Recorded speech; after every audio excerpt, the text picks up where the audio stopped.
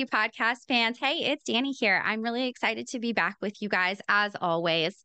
I just want to go ahead and kind of start out like I always do, just thanking everybody for your support, for coming back, for sharing the podcast, and for just being so supportive. Actually, I'm really excited because the couple that I have on here, they shared my podcast. And because of them sharing my podcast, we got to hear a story. We got to hear Antonia's story, which by the time this has been recorded has come out. And this couple, you guys, their story adds like a whole new like perspective that I think is a lot different from anything we've had here.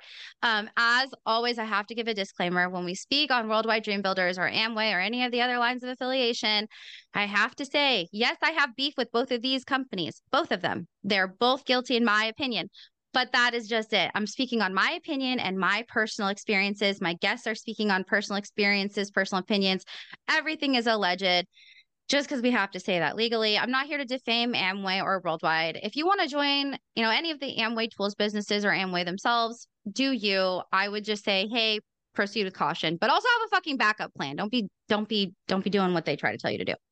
Anyways, so with that, I want to bring on Michael and Michelle. If you guys are not familiar and haven't listened to Antonia's story yet, go listen because Michael and Michelle are the reason why we got to hear Antonia's story. So thank you, Michael and Michelle, for being here and for being such big supporters. Oh, our pleasure. Thanks so much for having us. My goodness, it's amazing. How did you guys find my podcast? Well, this amazing lady right here. I throughout the whole journey of being in the business, I have always been a bit of a skeptic, a bit of a realist. And towards the end of our journey, in 2019 and 2020, specifically during the shutdown, I started looking more and more into anti-MLM, anti-Amway, Worldwide, and really just to see another perspective. Because I felt like I was alone in my thoughts about maybe this is not 100% okay. And I was following an anti-MLM girl on Instagram, and through the tags, I found your podcast, X's and T. And then I took a listen to a few different episodes and I was hooked and excited that someone was actually talking about it, and you were getting people who were recently in it to actually discuss what was happening. Yeah. And then she forwarded your podcast to me. It's like, oh, you got to listen to it. And she's like referring to specific people in Worldwide. And I was like, no way. So yeah, it's so hard to find because lots of things are blocked and taken down. Exactly. So right when we listened to the first episode, that was in 2021 where I sent that to you. Yeah. Oh my goodness. It took me a while to actually send it over to him. It literally feels like it was like this year, but it's crazy. But yeah, it was so amazingly helpful just because of all of our years in business, in quote unquote partnership, as it were.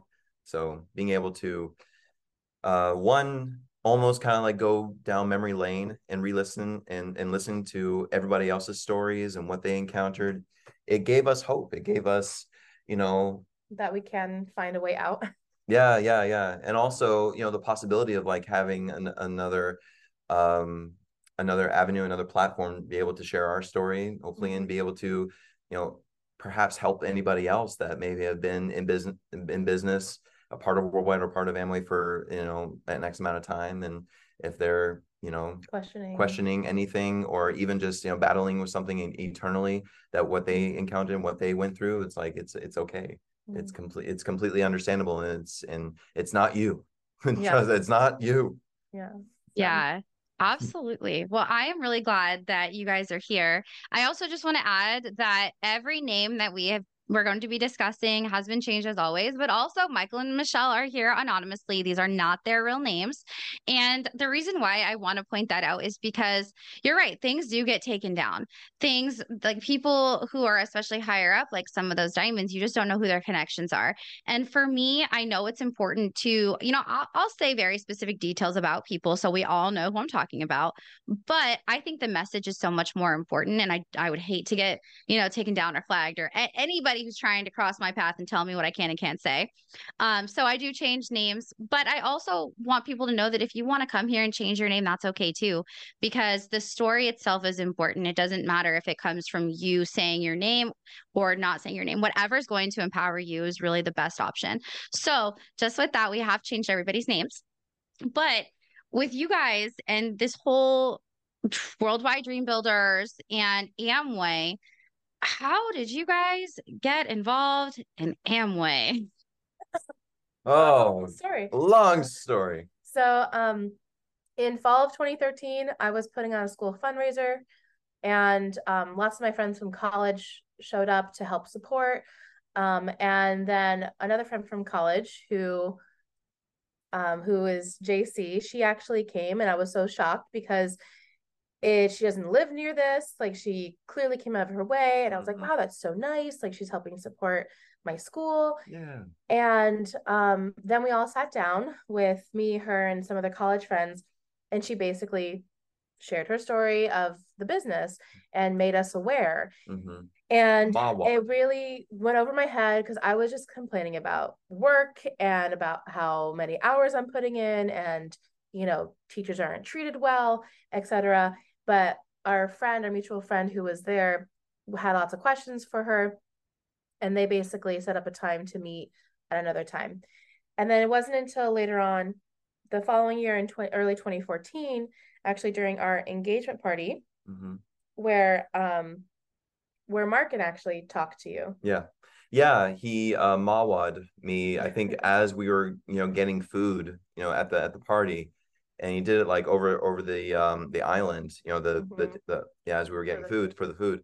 And I remember going like, oh, that's great, hey, and to so-and-so, to another person, because it didn't affect me. I was still finishing up college. I was a theater major in college, so I was just knee deep in working 3 jobs plus school, being a theater major. So you're working on a production, you're working on scenes and monologues, schedule is packed. And plus on top of that, we're engaged in planning a wedding.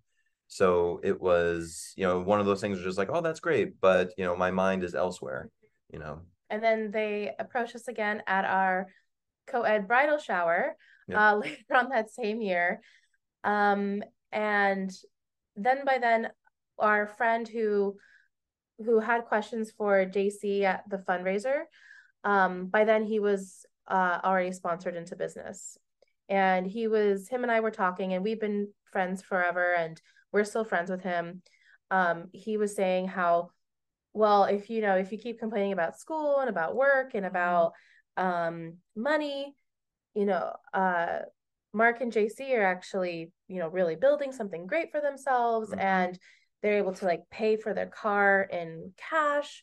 And I'm like, wow, in this day and age, for our generation, for a 20-something-year-old, that's really amazing. And he's like, yeah, you should really talk to them and sit down with them. And it actually took me a while to tell it to Michael about Mark and JC, because I knew once I told him, because he's always, he always wants to make sure we're financially secure. So once I told him, I feel like that's it. He's not going to act again. And I didn't want that to happen. But I eventually told Michael, and he's like, yeah, sure, let's meet up with them. And at this time, he was actually commuting back and forth between California and Las Vegas. And we eventually sat down with them, and who turned out to be our sponsor, Evan, who kind of set it all up. And we started our meet and greets, our board plans, our follow-ups, and the whole process the summer of 2014. Yeah, which was it was kind of weird, because when we first had our first meet and greet, Evan was there, because Evan said like, oh, set up the time to meet with Mark and JC, and we're like, okay, great. And then when we got there, we're like, why is Evan here? We had no idea the structure of it. We had no idea the structure of the meet and greet, etc. It wasn't exactly communicated. I remember a funny thing. You remember, because I was late our first meet and greet, because I was literally driving from California to Las Vegas to meet, and I got there, and I was dressed up in like, I think like a t-shirt and shorts. Yeah, and you were sweaty, and it was summer. I was like, I'm so sorry I'm late. I think I might have been like a half hour late or something. Yeah, because I thought like, oh, they'll be talking, hanging out, whatever. I didn't understand the quote unquote posture of it, the importance of it all yet. So they were like, let's reschedule this. I'm like, oh, are you sure? Like, oh no, let's wait until, obviously our time is valuable, as you can imagine. Mhm. Everyone was just like, okay, sure. So already we could feel like, There's a tension. yeah, it's like, oh, we should, I'm sorry for being late, but I thought, we were friends, Yeah, that I thought exactly. you guys would just be talking, hanging out, and we'll talk about this. So we had to reschedule that first meet and greet to another day. And then When you were still in town. when I was still in town, Yeah. and then that worked out fine. And keep in mind, I was still working on 2 productions at the same time, a festival in California. Mhm. And so when they gave us the book at that time, it was the business of the 21st century. Mhm. Yes. Yes, the Kiyosaki. classic Yes. Kiyosaki book.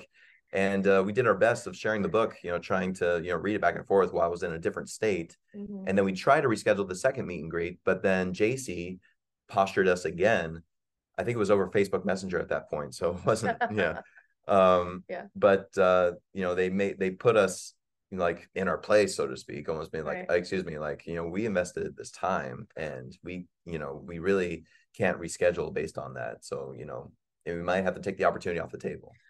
Well, did you have to come in Well, because just to meet and then drive back and for a drive performance? back. So the reason why we called out was just because I was exhausted and tired. I was like, I really want to get some sleep, really. Well, you had a performance. Because I had a performance and drove back 4 hours. So I'm like, is there any way? But then they postured us and they were like, okay, fine. And this was pre-Zoom, pre like FaceTime. This was 2014. Yeah. So everything was in person. Yeah.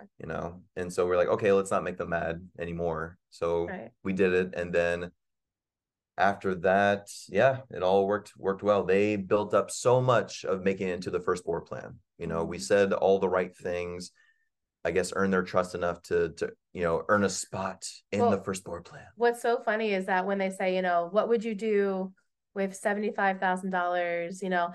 My answer was go to grad school. And you could totally tell on their faces, they're like, that's not the right answer. I don't know. It's like, oh my God, I could go to grad school and not have debt. That'd be amazing. Right. And that's not what they were looking for, Yeah. Yeah. And then also we were like, oh, we can open a theater in Vegas.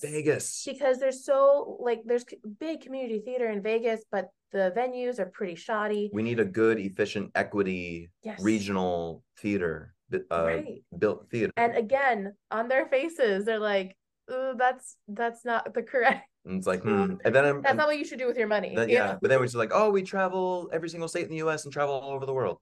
Yeah. Stay in the nicest hotels, Right. And that was more okay. Which honestly, that's what we want to do. We love to travel, But the fact that we were thinking of furthering education and building something that's technically outside the business was not okay. Yeah.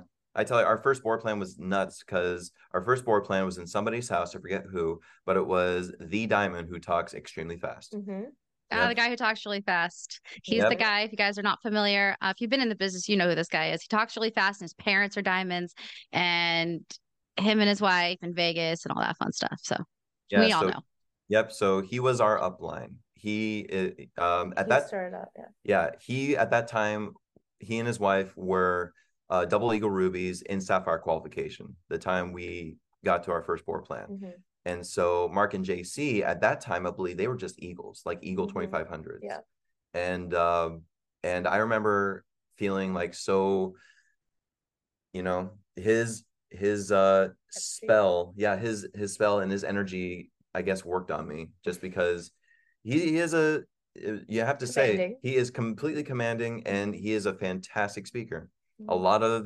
He really is, yeah. A lot of the psycho people in worldwide, they are fantastic speakers, Yeah.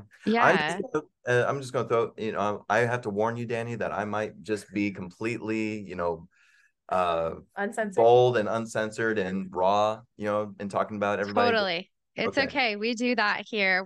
That's the importance of this. That's why even if, keeping them anonymous too kind of makes it a little bit easier to be like, hey, fuck you. Like club owner, I fucking hate that guy. Or my personal sponsor, Robert, I really fucking hate him. So, but I would also say this to their faces if I saw them and had the opportunity to as well. Great. But that being said, right, you can be as honest as you want here. And I feel like that's why I have this platform and why I want people to be able to feel like they can be brutally honest here. Because what were we told in Worldwide, right? You can't say this. You have to say this. You have to look this way. You can't speak unless you're this. Like, there's just so many things that you have to fit into when it comes to Worldwide. And kind of going back to your guys' journey of even finding out your bridal shower. But like, it's crazy, but you're right. Like, the speakers, one, are incredibly good at speaking. They're very charismatic. These are people who have been so indoctrinated that they know what to say and they know how to say it. But realistically, they're saying the same shit every single time. And I feel like that's why he talks so fast, because maybe we won't notice that he said the same thing at the previous function. Wow. Okay. So so you guys decide to launch into business. And I forgot to say this ahead of time. Michelle, you're a teacher and you are an actor. These are two very, I feel like, unique careers that are very, like, there's so far that you can go within both of these career paths. And like you had said, Michelle, you wanted to go to grad school. Like, that was your first goal and your first dream, which, by the way, amazing. And then you also had this concern for your then fiance, right? But now your husband's goals, right? Of, you don't want him to stop acting. Was there kind of this inkling and intuition that you feel maybe was a red flag that maybe you bypassed, that you kind of felt like, because you felt that way about it, did you think that that was, in a way, foreboding for all of the things that you would go to see? Yes, so a little background. I was a very anxious child, and that's bled into, that's who I am. I'm like anxious. I'm a little superstitious. I, grew up with immigrant grandparents, I was taught to be like very aware of your surroundings, be cautious of people. And then I meet my husband, who's very nice to everyone, no matter what. And and so I'm the more like cynical, realistic one.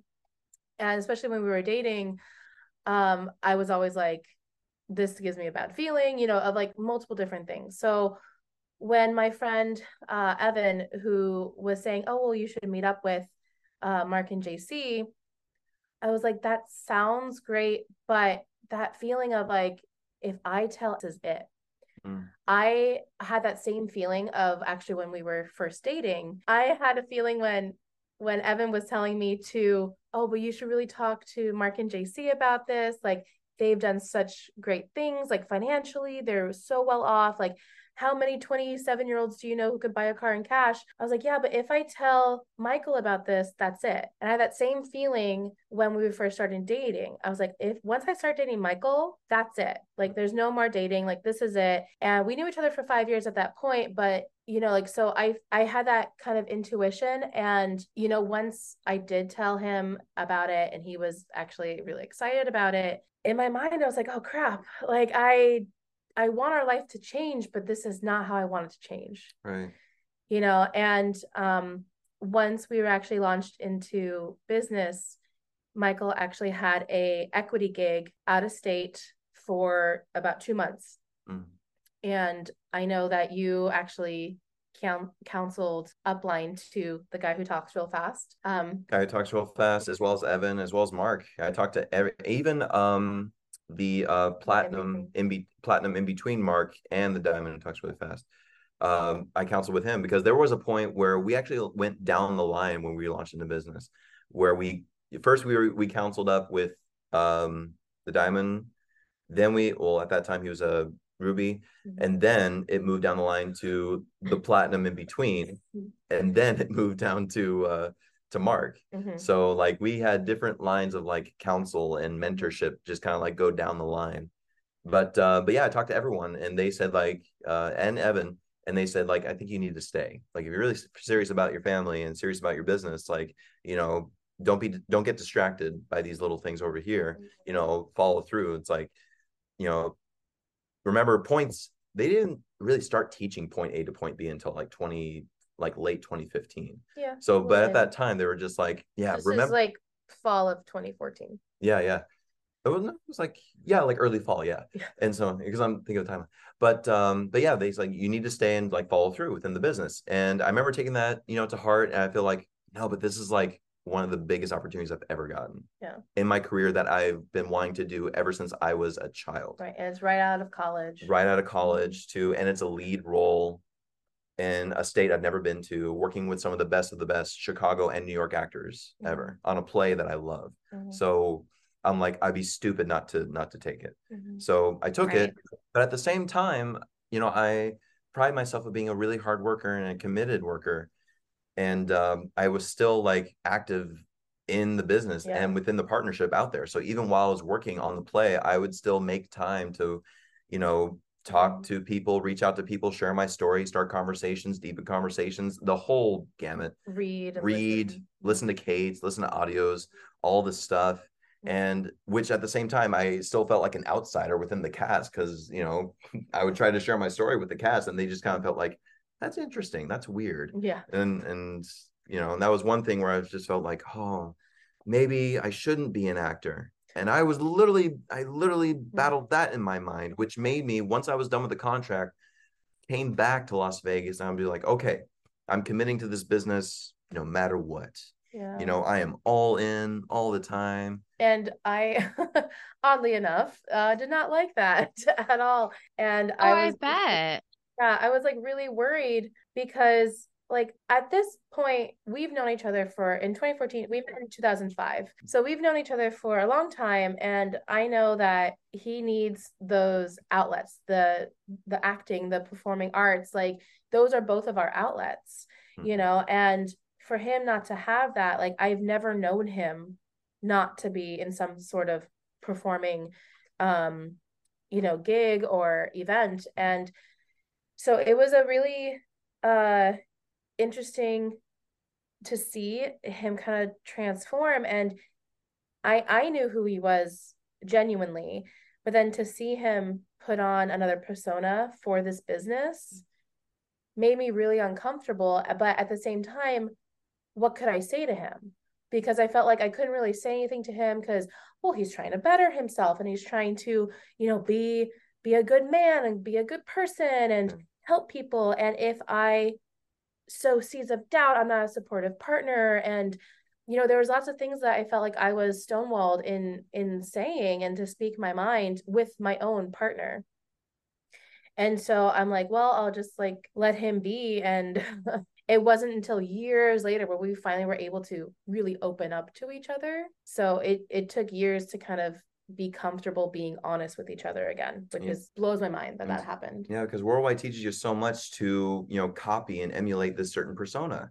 It literally is the Stepford wife type of family that you need to, guys, you know, only talk to the guys, and, you know, women only talk to the women, which, you know, is great.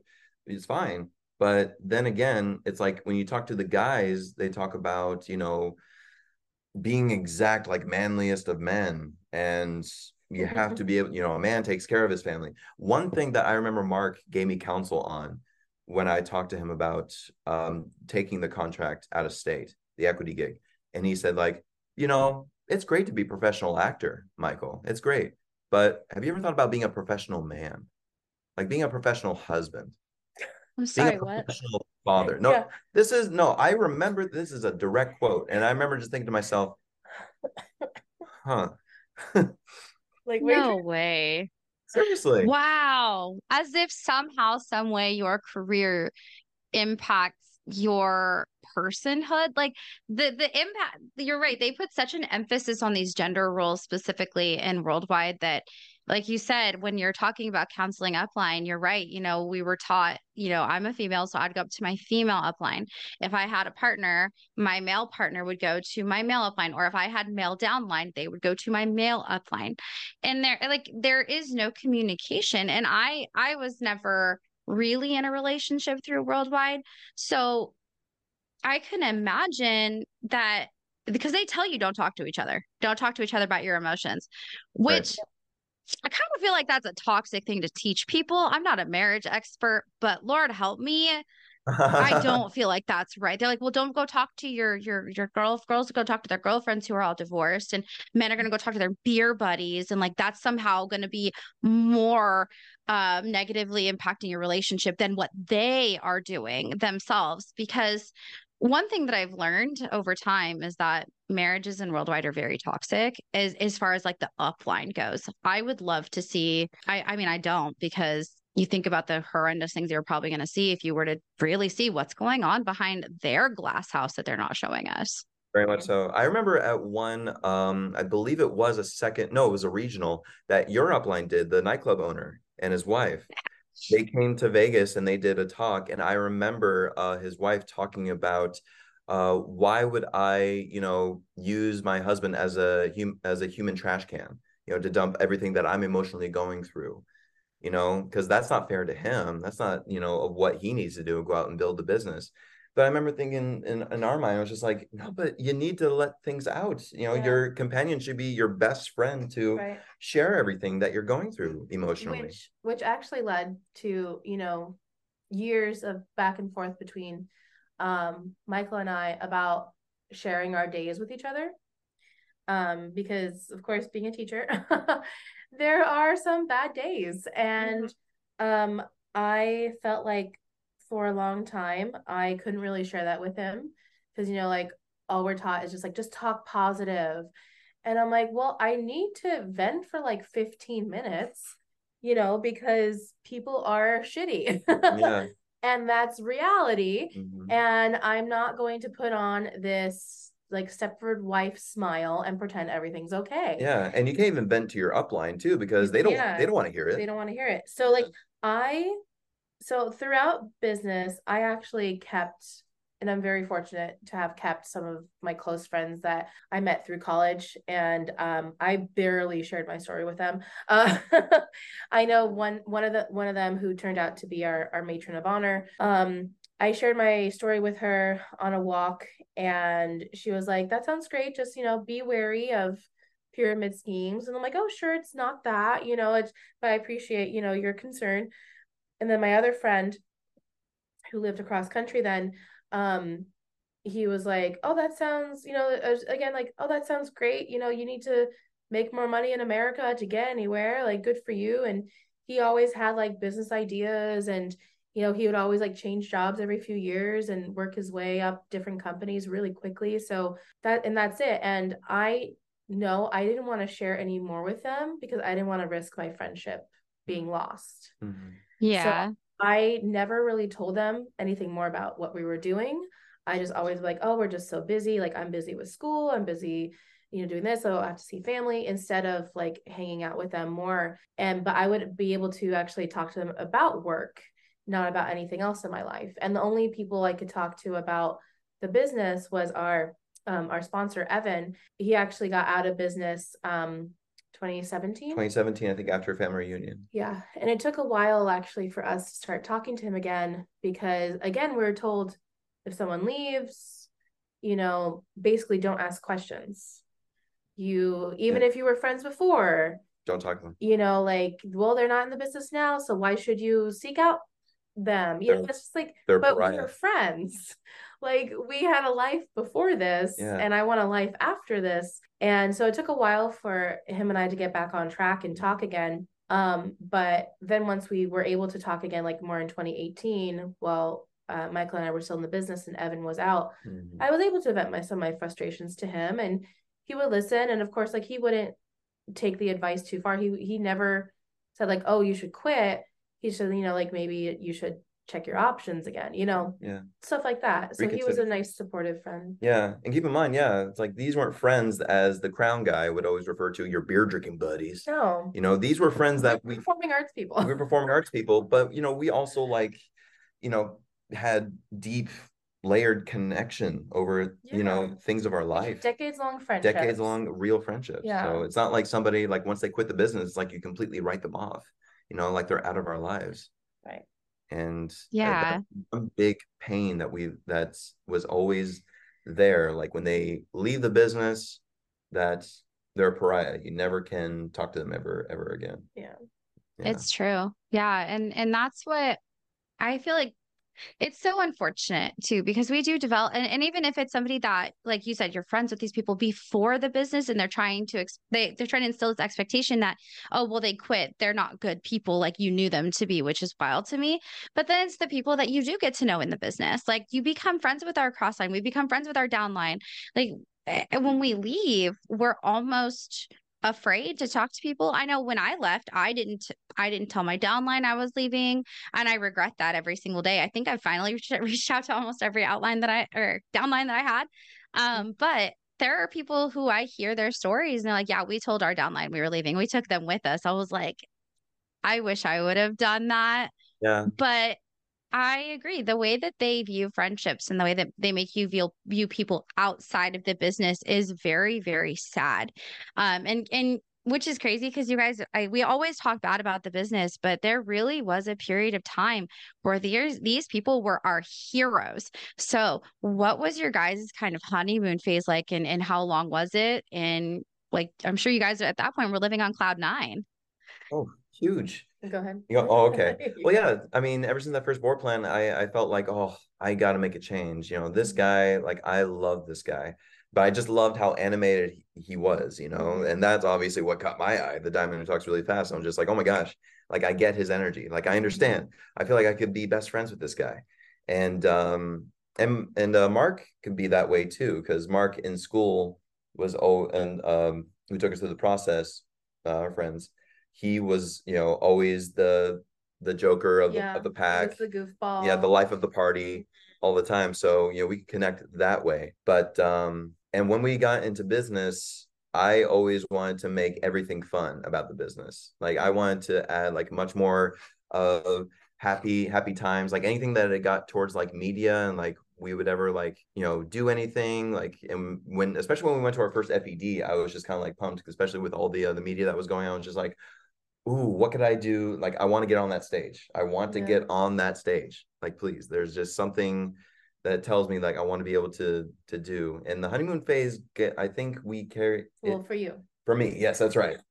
Mine came a little later. Interesting, but go ahead. Yeah, but in all honesty, the honeymoon phase really carried on, I want to say, because it was so funny because we launched into business and then like immediately I took that equity gig.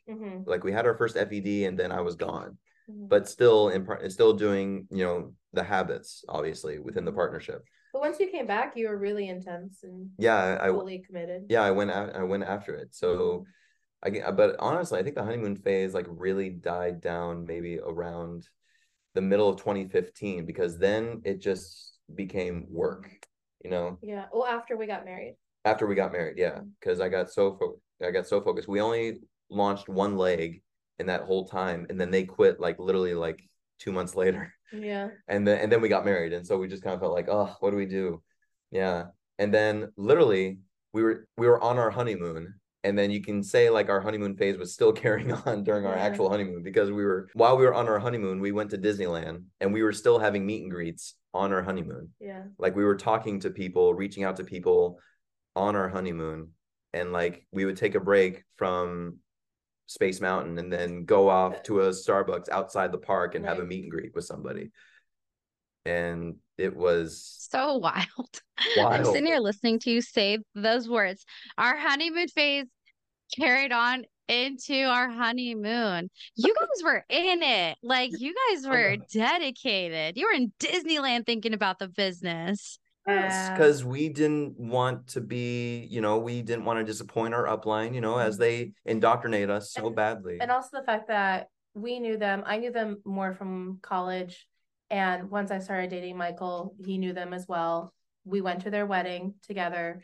So we knew them and we liked them. And we wanted to be the good examples that we could be. And we were, I was always a good student and I wanted to be a good student for them. And, to show if it worked for them, and we knew their dynamic before business. Oh, yeah. And we knew how shy JC was. And if she can, expand her personality and become more comfortable in the uncomfortable, then maybe like I can do that too. And for me, like my honeymoon phase was a bit touch and go, because yeah, like Michael said, he immediately left.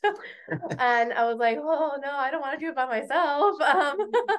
But I had my sponsor who we would always like hang out and go to grocery stores at like 9 p.m. and try to talk to people, which obviously never worked. Fresh and Easy, if anybody remembers Fresh and Easy. Oh, such a good grocery store. It's fantastic. So because they were open 24 hours, we're like, oh, perfect. We go like 11 p.m. No big deal. And spear the cashier. But yep.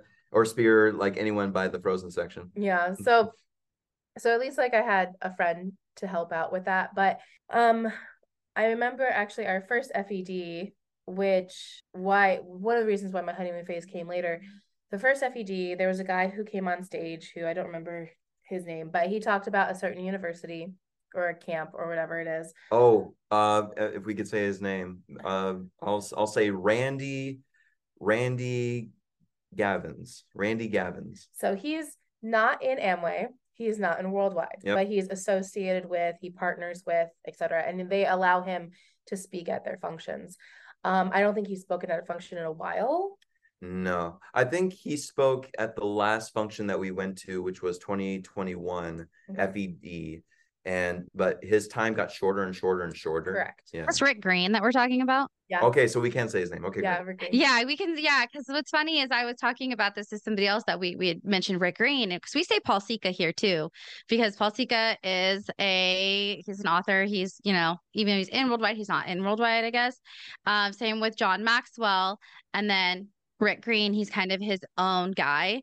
And what's really interesting that I have learned about even John Maxwell is these people speak for multiple MLMs, not just Worldwide like they're telling us, and it makes me sad. So yeah, we can talk about Rick Green. Hey, hate that guy. So we were at FED in October of 2014, and Rick Green comes on, and it's like, it's not part of Amway, Worldwide. He just wants to talk about like this great American school type of thing. And I'm listening to this like ultra patriotism that borders on fascism. And I'm like, what the heck is this? And I'm like, I grew up, my father loves history. My grandparents literally lived through the war. They lived through a famine. They were in refugee camps in World War II. They came to America, and I'm like listening to this guy wax on about how amazing these founding fathers were. And I'm like, have you not read history? Because they're assholes who happen to have power and money. And yeah, they were against the British and they wanted to form a nation, and they did it. Great. But you can't say that they were amazing human beings, because they weren't. They were gods, yeah. Yeah, they're like, and back in 2014, he was already talking about, how this kind of history is not taught in schools, how great the founding fathers were. It's always, sullied by actual history. And I remember writing in my notebook, and I found it during 2020 clean out when we were all in lockdown. In my notebook, like, what the hell is he talking about? This is ridiculous. Like, so Amway approves this guy, and like Worldwide likes him. And that was like a huge red flag for me. And we just got into business, and I'm like, if they allow this guy to talk, how can I stand on stage and talk when I don't agree with this? And I can't ever voice my opinion about it either. Gotta always hold your tongue. Yeah. And so that was like no honeymoon phase. It more turned into like, well, if Michael is into it, I'll be into it. I'll try my best. And then it really came to about, I think it was 2017 or 2018. I want to say it's 2018. Because 2017, I left teaching for a little while. I got back into it later. But in 2018, for a 90-day core run, I'm like, all right, I'll really, really devote myself, because I was always on and off. I'm like, I'll actually commit. I'll do 100% of the time. And I'll do my best to get results. Because Michael has been working so hard for 4 years, and we've only gone 1,000 PV, and I want those results, because it's not fair to him to keep doing all this by himself, basically. So I really put in like my effort. I listened multiple audios a day. I read more than I needed to. And I was asking questions in night owls after board plans, really being attentive, not daydreaming during the same thing that I've heard for the past 4 years.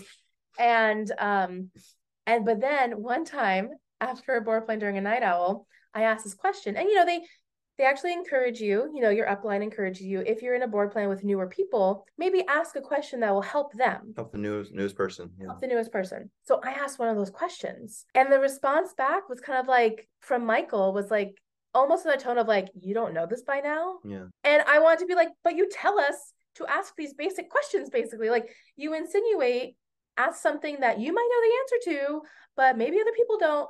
And so that will be beneficial to them. Mm-hmm. And after that, I was like, all right, I'm not going to put in 100%, because you tell us to do one thing, and then when we actually do it, you like give us this weird tone back. Like, we don't know what we're talking about. I thought we were on the same page, but clearly there's like, you think you're better than me? No. So after that, I stopped. So my honeymoon phase was 4 years later, and it lasted 3 months. It lasted a core run. It lasted a core run. Wow. I could see why it didn't last very long. Yeah, gosh. And you said something that really stuck out to me was, how can you speak on stage when you do not agree with this? And I feel like that's so common now that I'm speaking with people who leave, is like, I know that when I was like, I'm going to get on that stage, I'm going to tell my truth, but realistically, I don't think I would have been able to. My truth does not align with Worldwide Dream Builders and their religious aspect. And God, I curse a lot. Okay. I could not fucking imagine if I was going to go on stage and try to be all fucking kosher and shit. That was the hardest thing for me. I mean, okay. I understand y'all out there, especially my parents. Sorry. There's definitely a time and a place. I mean, if you guys heard my episode with my dad, I apologize like a number of times. I'm like, I'm so sorry, Dad. That's a fantastic episode. It's great. Yeah. Your dad is fantastic. Oh, thank you. He's great. But no, it's like I had to, just like, everybody, we have to change who we are to be in the business. You have to change your dialogue, the way that you say things. You can't say things a certain way. And I always kind of look back and think like, you're right. I don't think I could have spoken on stage and said the things that I feel and wanted to say, because they didn't align with Rick Green. They didn't align with Paul Sika. They didn't align with the crown guy or the club owner or the guy who talks really fast. Like, I always wonder too, what these people were like before the business. Obviously, the guy who talks really fast, he was indoctrinated since day one. His parents were diamonds, right? They're like OGs of the business. But I think about people like the club owner and his wife. I specifically think about his wife, because she was 18 when she got in this business, still so young. She has never really had any real life experience without this. And I think about the misogyny that is pushed down by her, like you, Michael, were talking about. And I wonder if she ever feels guilty for the things that she's pushing onto us like that, or if it's something that, she's so brainwashed she has to believe it, or if she's just as guilty as some of these men in the business pushing this agenda too. It's so crazy. Like, these lines are so blurred with these people, but you're right. That really hit the nail on the head with that one. And so now that you guys are, so your honeymoon phase lasted such a short period of time, and you guys were in for a total of 7 years, right? 7.5. 7.5 years. Yeah. 7.5 years. Wow. So how did you handle the rest of the time? I have to ask. Oh, goodness. Well, because as you can understand, our dynamic was like very tough, because she was struggling on the inside of just with the whole business, the whole lifestyle of it all, which is completely understandable. And I, well, we literally had arguments where I'm like, I'm not a Stepford wife, and I was like, just because I like to cook and bake doesn't mean, I want to just like be subservient to you. And it's like, we can't use this money for all this baking, all this other meals, because we have to use it for our kiddo. I'm also like a stress baker and cooker, so like that's where I'm like, I will make a meal and take 4 hours if I need to, like, decompress. It's her time to, like, to relax and to rest cooking, which is fantastic. Good for it's a benefit to you. I love the benefits of it, even though even though it's like, like, how can I eat all this when my body is literally falling apart by eating all this damn soy bars every day? God, yeah. And he would get on me about, like, cooking actual meals because we had all these snacks. All the protein bars, meal shakes, all the damn disgusting tortilla chips and the like, and the thing is, so I have food allergies and intolerances, and one thing I can't have in a fake form is soy, and soy protein is in almost every single thing. And the vitamins actually have, I can't have pitted fruits. So like cherries and peaches and plums and stuff. So one of the main vitamins has cherry in it, and I can't have that. Yep. And so when they say, like, oh, buy the expensive things like vitamins and makeup, or vitamins and excess, or vitamins and this, I'm like, I can't even have the vitamin. Right.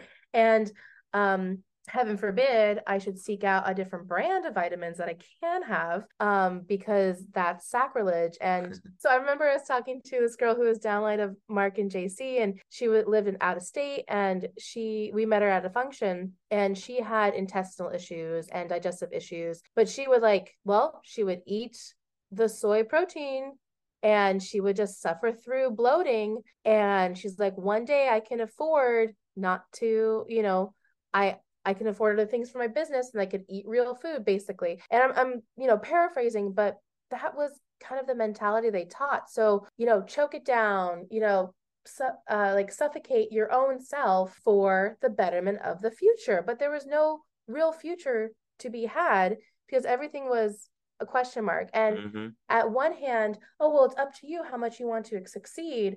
But on the other hand, it's like, you can't control the results. Right. You can't control if people are going to call you back. You can't control if they're going to fall out of the process. But meanwhile, what was such a struggle for us, and for me to see Michael go through this really was so disheartening. And again, I can't really say much, but for him to be out there after work, he got a day job. He would go out after work. Maybe he would come home to change and eat real quick, but he would be out of the house like 11 p.m., midnight, sometimes even later. And we would hardly ever see each other. And he would go out and talk to people all night long. And he's like, okay, I got like 3 numbers. And then maybe one would actually sit down. And he was doing this every single day for years. And the fact that I feel like we didn't get traction because we were actually honest people who suck at lying. Trying to put on a face, trying to put on a facade that was obviously a facade to many people. And we attract who we are in a way, and we attracted more honest people who weren't assholes and who didn't want to live in like corporate America type of thing. So the fact that we weren't really getting actual results, and to see Michael just beat himself up about that was years and years of watching that happen and not being able to say anything, even mentioning like, hey, do you think maybe we could like take our feet a little bit off the pedal, blew up into a huge argument. No, we can't stop. We have to go all in. We have to go 80 miles per hour. Yeah. We need to go diamond like yesterday. Yeah. Like we need to grow in this. And and that's where obviously you were the most amazing at, honestly, just because you saw me on those days where Mark wasn't really giving me enough. After like the 10th time or 1,000th time where I would literally like hate Mark and say like, hey, I've been talking to so many people and I feel like nothing is really happening. I'm doing everything right. Yeah. And so let me break down, especially like what that, they always said like when you build the business and you go out and have it, when you're actually out there building the business, it's a third, right? So I actually did the math on this where technically you are, and listening to enough huddle Kates and like training Kates, like we were, like I listened to freaking everything. Yeah. I dove myself into every single audio, every single training. I was always there at every second look, regional, always in the huddles, even when these were the days where you could actually record those things, which obviously they stopped, but everything was a third. So if anything that you wanted to actually get traction and growth in the business, I needed to talk to 90 people. I needed to share my story to 90 people a month, share your story with 3 people a day, and increase that to 270 people to share your story with, which is a month, and which is sharing your story to 9 people a day, because you'll have 3 that are immediately looking, 3 that are just curious, and then 3 that are negative. So you get 3 contacts a day. And then you feel you can, go by that, and then break that down even more. That's 15 conversation starters a day. Share your story to 3 people, and those 3 are looking, 3 are curious, 3 are negative, 3 that you just start the conversation, doesn't deepen, 3 that you start your conversation and it deepens, but you don't get to share your story. Which is a total of 450 conversations a month. And listening to enough audios and, talking to to our upline and listening to everybody, it's like, it is a numbers game, but at the same time, they have to coach you to like be relatable, don't think about that. And I would feel so horrible when even Mark would, throw it in my face and bring up like, well, Alex, like, you're a professional actor. Like, this should be easy for you. This should be just fine. Hold on a second. So you really said that to me? Oh yeah, absolutely. Multiple times. Like, come on. Like, your business is all about, being with people and telling stories and all that type of stuff, which, make me feel just even more freaking guilty. Yeah. And the times when we would take somebody through the process, great couple, like a great couple to their standards, were like, ooh, they're sharp. They're real sharp, because they dress sharp, they sound sharp, they look blah, blah, blah, blah. And then by the time they get to like a first follow-up, they drop out of the process because now they've seen Amway, they've seen that it's worldwide, they've seen the board plan, they read the book, listened to the audios, blah, blah, blah. And they're like, it's just not right. And then they come to us thinking, to tell them, we told them that they drop out of the process after that. And they come to us and say like, well, was there something in the process that maybe was a red flag that you missed? Was there something that you said? Was it something that... So the responsibility falls on us, which, yes, you can take the high road and take the blame and say like, oh, what could I have done differently? But at the same time, it's like, this is like the 70th person this month that we're experiencing this with. Yeah. And you really, and you can only put the blame so much on yourself, where you feel... So the red flag wasn't Amway? Which, okay, I forgot to ask this, going back, like, you're right, you're taking these people through the process, guaranteed it was the word Amway. They're like, I've heard of this before. When you guys had first originally kind of started this kind of, I know we're bouncing back and forth, that always happens, but how long did it take for you guys to find out that it was Amway, and had you guys heard of Amway beforehand? Here's what's funny. Okay, so we went to our first meet and greet. It was a second meet and greet. Okay. We had our second meet and greet. We had dinner with my parents that same night. And I told my parents, we're about to go meet up with our friends, talk about a business opportunity. And literally, I remember our parents saying like, well, as long as it's not Amway, that's great. And we hadn't heard of Amway. No. Did not know of Amway. And then my parents was like, oh, it was something that our friends, like back in the day in Virginia, I grew up in Virginia, that they tried to get us into. And it was all based on products, obviously, because Amway's business is products.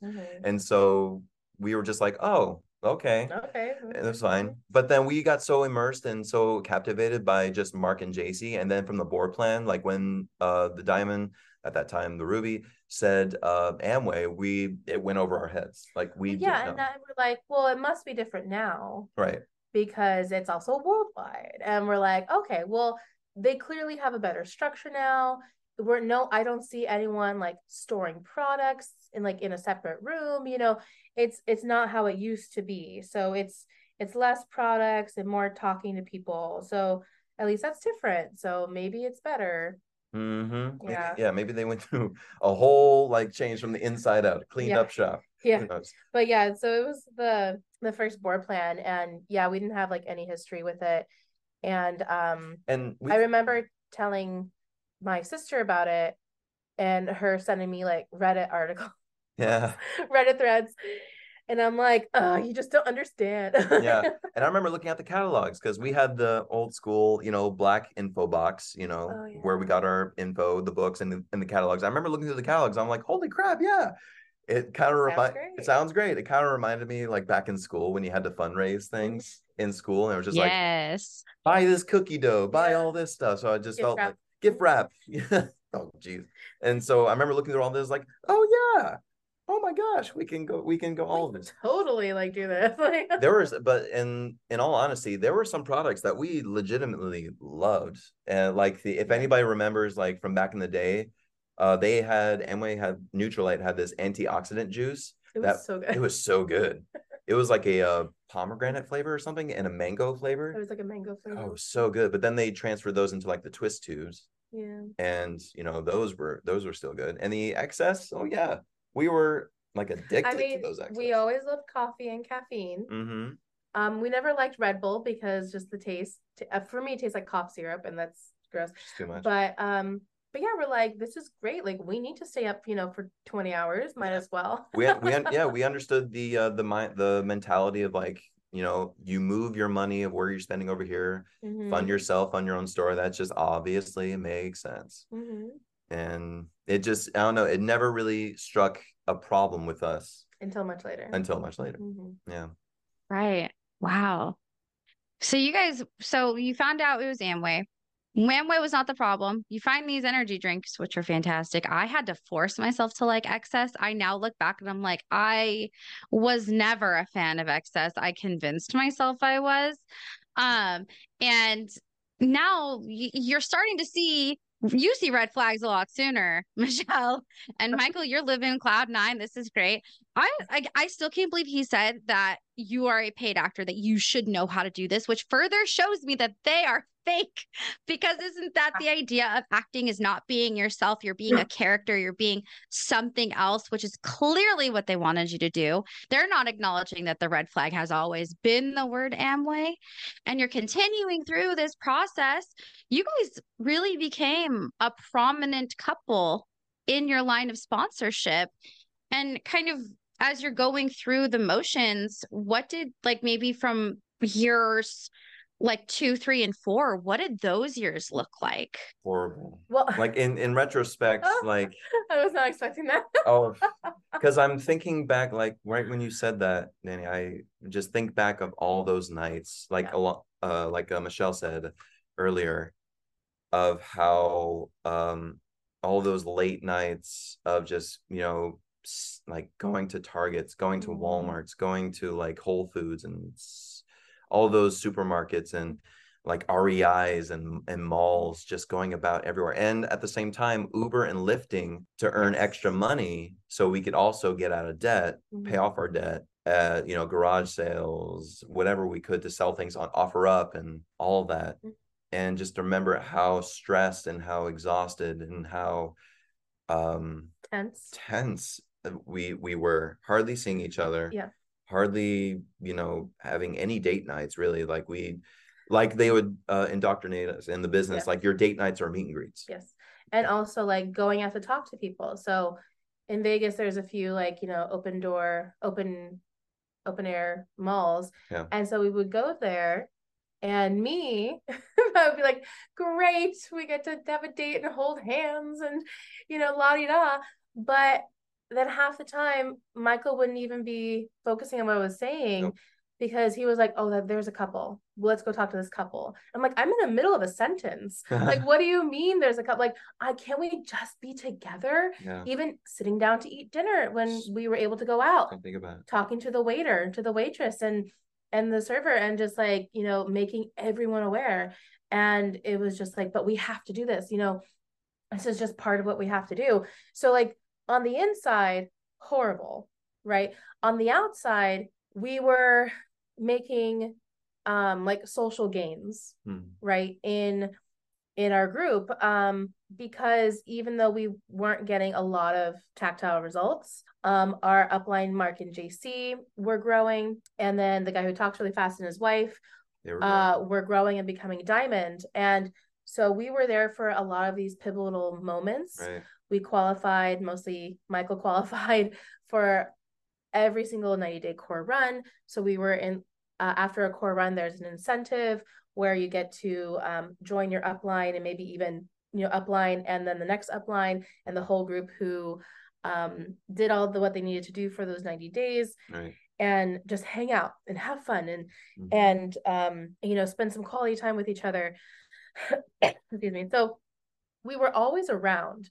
And they knew that we were working hard even though not getting results. So there was kind of like a honeymoon phase in that fact that we were supposed to be, I feel like we were, no one ever said this, but we were supposed to be one of their crowning achievements. Well, actually, a lot of our cross line who were growing, a lot of our cross line who were growing as well, which put Mark and JC to emeralds. They came up to us constantly and said, like, you're going to be leg number 4. Like, we know it, like everything that you guys are doing, like, and at the same time, we legitimately loved all of them too. Like, we loved them because we started out almost all at the same time. A lot of us, like all their other platinums, like we start out around the same time. So it's kind of like a like having a group in school, like you come in at the same time, you kind of like graduate at the same time, it's like it's that group of people that you're always seeing. You always see, especially you see out and about even, like, so you can wave hi to each other. So and Mark and JC had a leg, their first platinum were like thousands of miles away. Like Mark and JC prided themselves on this leg. Like, they're thousands of miles away, and look how much they just grew like crazy. And like when you were talking about earlier, Danny, about the times where we had such great times in the business. Like, I remember sometimes, like, when we got done with the function and we would hang out at like an In-N-Out, there would be some times with those other legs of Mark and JC, like we would just hang out and talk, and we would just have a ball. Right. Like, we would, like, because those were times where I could be myself with them, and it was fantastic, and it was non-judgmental. Right. And we were just like, man, if we didn't have this little business thing going on, it's like we could be like great, right? Because you become friends. Like again, I know we shit on these people, but you guys, these were our best friends at one period of time. Like you said, you would go hang out with your upline, and you're right. If there was no business, we would be besties. Like, this would be a good time, especially when your upline is very similar to you. My upline were all my age. Like, I remember like going on our first, like, driving the miles to a spring leadership. Just being in the car, talking, laughing, having fun. That was fun. But one thing that somebody pointed out to me, I can't remember who it was, but somebody in an episode that we did was like, it never really was a friendship because we never got to actually hang out. I was like, that's so true. I never hung out with my upline if it was not about business. It was never, we're going to go just chill. We're going to just go hang out. It was, we have to go dream build. We have to go do something that's business related. And it's like, that was all fake. But during the time, it didn't feel fake. It felt like you could really, like you said, be yourself and let loose. And you felt safe with these people. And I could see how that kind of blurs the lines with maybe at any point when you started to feel concerned, you're like, no, but these are good people. Like, is that something that you guys struggled with, where maybe you, Michelle, were like, I'm having a bad feeling about this, or did it even come out soon? Like, how long did you wait to say, hey, I don't feel right about this? Well, I would try to voice my concern to Michael because we were together and we were friends first and couple second, and we always like just shared stuff with each other. And we created we always wanted to create an environment as husband and wife where we wanted to let the air open. We didn't want anything repressed. We wanted to have a non-judgmental, open area. But it was hard, of course, because it was from what we were taught and from his mindset of don't question, don't badmouth. These are people that you should be looking up to, so therefore you can't say anything negative about it. So yeah, it was really hard to actually talk to him about it. I know very early on in the business, less than a year being launched, I was talking to my upline JC about sex basically. And I've had some issues with pain, and she basically said, "Oh, you just have to like relax and let him do his thing basically." And then she gifted me some stuff, which was kind of funny because I did not expect that from her at all. And even when we knew her in college, she was a very reserved person. So then I remember talking to her about that again a little bit later, like in a few years. And basically, through the readings and through what she was saying, it was basically she was advocating for maritable rape, of just give in to him, just relax. And he needs it. Even if you don't want to, he needs it. So that, like, years before 2020 happened and the pandemic happened and we really rethought things, that was the definite breaking point for me of like, Yeah. I can't talk to my husband about, hey, maybe I'm not in the mood for this. Maybe I'm not in the mood because I never see you outside of meetings. Maybe we don't have Right. a connection anymore because now everything has to be the business, and heaven forbid I should open up about my feelings about this, and I can't be honest with you. Like, that's not the reason. The reason is, oh, he's a man, so he needs sex and you need to give it to him as his wife. Right. And Wow. and of course it's like, that's what she was taught. And so she Right. what she was taught. Yeah. And I'm like, I can never say that to anyone downline of me. I would never. I would say, go see a gynecologist, go see a physical therapist, go see a psychologist, like go see a counselor, like See a licensed a practitioner. licensed practitioner Yeah. help you with this. Not, oh, well, based on the Christian BS, not even psychology books of actual doctors at all. No, it's like pastors and their wives. I think her favorite book was a woman after God's heart. Well, there was many of my favorite things. books that I just absolutely loved and did not throw against the wall. So long Yeah. insecure. Yeah. So I read that one too. yeah. So all these things, and I'm just like, what are you talking about? Like, if he That's needs dangerous. if he needs a release, it's called his hand. Like, I don't need to be a part of this. Yeah.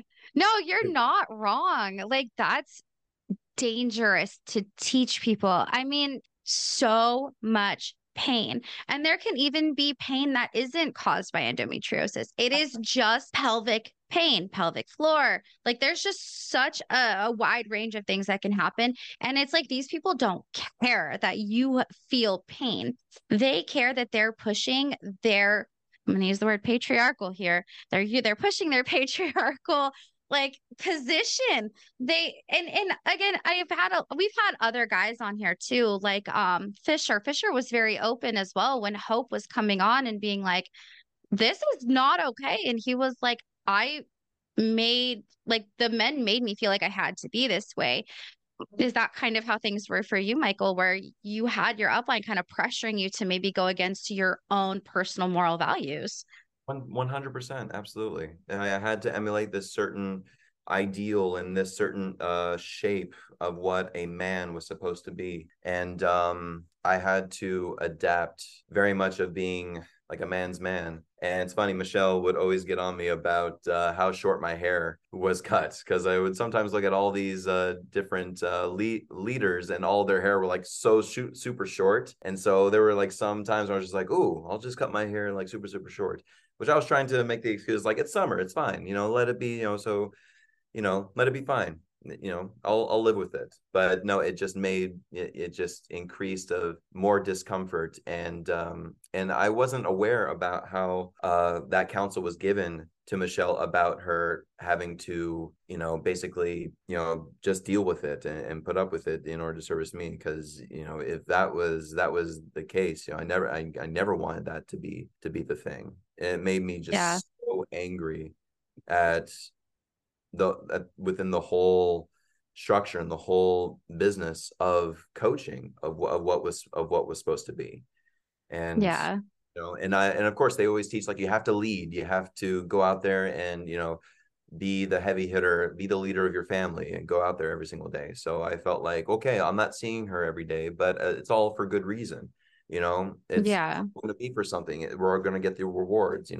We may not have a lot of time now, but we'll have time later. And that's what they would always like reassure us with it. It was just like, come on. If it took you like even 10 years to go platinum, you'll be 35. Like, wouldn't that be worth it? Wouldn't that be so worth it? And then I thought to myself, like, to be a platinum when you're 35, especially when you have children and you have to live this other lifestyle, it's fucking miserable. Yeah, because you still have no time. On top of that, you have a child or multiple children, and you are ingesting all these products that, depending on your own dietary restrictions, depending on your own body type, that are still not healthy. And then you're going to have to go through this whole lifestyle, especially if you're quote unquote a winner. You have to go out and do, above and beyond, if you work at 7, if you work at 7, get up at like 5 a.m., do whatever you can to get those wins in before you go to work. Yes. Be I core and remember more. that. Core and Core and more. more. Hardcore. Right. That's how It we was live. ridiculous. And I can imagine too, like you guys are just so nice. Like you guys just have a chemistry. Like I can imagine that like during that time, you both are being given separate types of like counsel. So it's like it's not even like either of you knew what the other person was getting. And you couldn't go to each other and be like, hey, so homegirl said that I have to submit when I don't want to. I can imagine that conversation would have been like, yikes. Like, but then I'm sure they encourage you, hey, don't tell them I said that. Don't tell them I said that, which is so scary to think about. And it's not just the council sessions that are the the council sessions are really where you learn where your upline, who they are. That's where you truly learn who is actually in your life and who's quote coaching you, because you get a different side of your upline in a council session versus who they are on stage or at an event or even at an incentive. And one thing actually kind of going on to incentives and qualifying for incentives, you guys shed light on something for me for an incentive that made me so mad. So you guys found out that, so when, I think we've talked about this before, but when you go double eagle, there is this thing called moving up. Everybody wants to go to moving up, right? Everybody double eagle and above gets to be there, get to hang out with your upline, whatever. You guys found out that we, as these people who are qualifying, are the ones who have to pay for it. How does that look? Yes. At an expensive hotel. I believe, oh goodness, now the name has escaped me. I think it was called Paradise something, but it was right there in the middle of San Diego. And yeah, once you go double eagle, you pay for your whole room, and in order to reserve that in advance. Let me just say, it's never said that you pay for it. It's always addressed as you get to go. You get to go.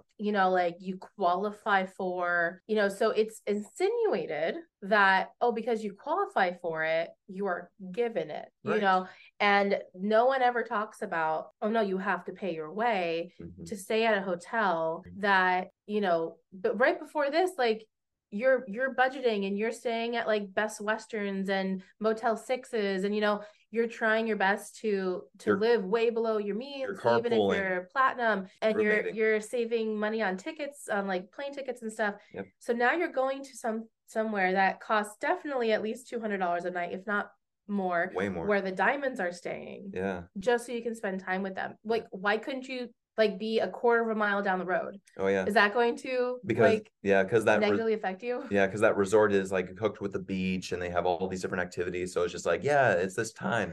But it's like you're spending a lot of that time at freaking meetings and talks of the same shit that they talk about every single freaking day on the Kates and the audios. Then you have to sit there and listen to the diamonds wax on about, oh, well, we're building this and we have this construction going, and oh yeah, we're building our like second basketball court. It's like, who cares? Like, how is this helpful to me? Oh, it's dream building. It's like, well, I don't want that. Yeah. Like, it's not relatable to every single person. They talk it up at moving up, like, yeah, all these meetings, all these talks, and it's like, it's elevated association, it's elevated talks, different talks that you wouldn't, it's hilarious, different talks that you wouldn't get here elsewhere, and which is ridiculous. And I can't prove it necessarily, that It's my Garrison. upline, yeah, my upline, because I quit Kate. I don't have that damn recording anymore. No. But I remember it full-fledged. He told me that well, if you're double eagle, you're making, money. Mhm. So if you're on your budget well enough, it should be no problem to get your room over there for moving up. You're a double eagle, you got the money. But it's like I don't buy it. not even if you have 12 legs or even just doing the bare minimum of 100 PV, that's not a lot of money. Even if you're just, even as I say, it takes you a year to go double eagle. By that time, even if you're not even debt free or whatever, like that's still not necessarily enough. So you still have to, switch things around within your own budget in order to like, to properly go there and not stress. It could definitely put a strain on your finances, but they don't market it like that at all. And it's Nope. yeah, it's all these like they're so careful with their vocabulary. So it's all between the lines. It's never outright said. It's always insinuated. Like, when we counsel upline, it's never like, oh, don't tell your spouse. It's basically like, just walk the walk, like just do it. Don't say it, show it. Yeah. And don't, they never say like, don't talk about it, just do it. But that's the other side of that coin is don't talk about it. But exactly. they're just so careful with it. They really are. It's sad because and when you're in these council sessions, right, they're being so dishonest on so many different levels, from the incentives that we are so excited about in the beginning, right? We're like, I want to go to moving up. I'm going to get double legal because I'm going to moving up. And then you have people like the club owner who in his audios are claiming that you're going to make X amount at this level. We've done the math. We know that you have to have some serious effing downline, so depth to reach these astronomical numbers that they're claiming their double legals are making.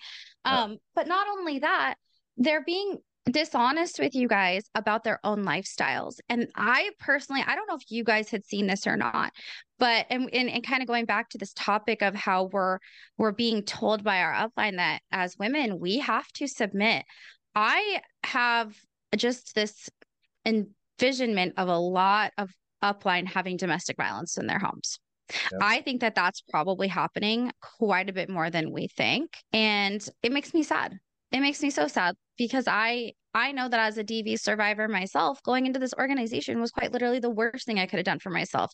Getting a partner who would follow these things, like when they wanted to get me back together with my ex-partner, he would have been the most dangerous person to be in this business because he was already a narcissist. He was already somebody who could show face as charismatic and then behind closed doors be the most abusive person. And that's, I wish I knew. Like, it's just so sad. What is your guys' kind of thoughts on that? Things real quick. There was this time, a few times, that the guy who talks really fast and his wife were on stage, and he told the story about how when they were getting ready to leave for like a function or whatever, maybe a board plan, and like their kids were crying and something happened, and it was just chaotic, right? And his wife told their child, like, I'm sorry, we have to leave.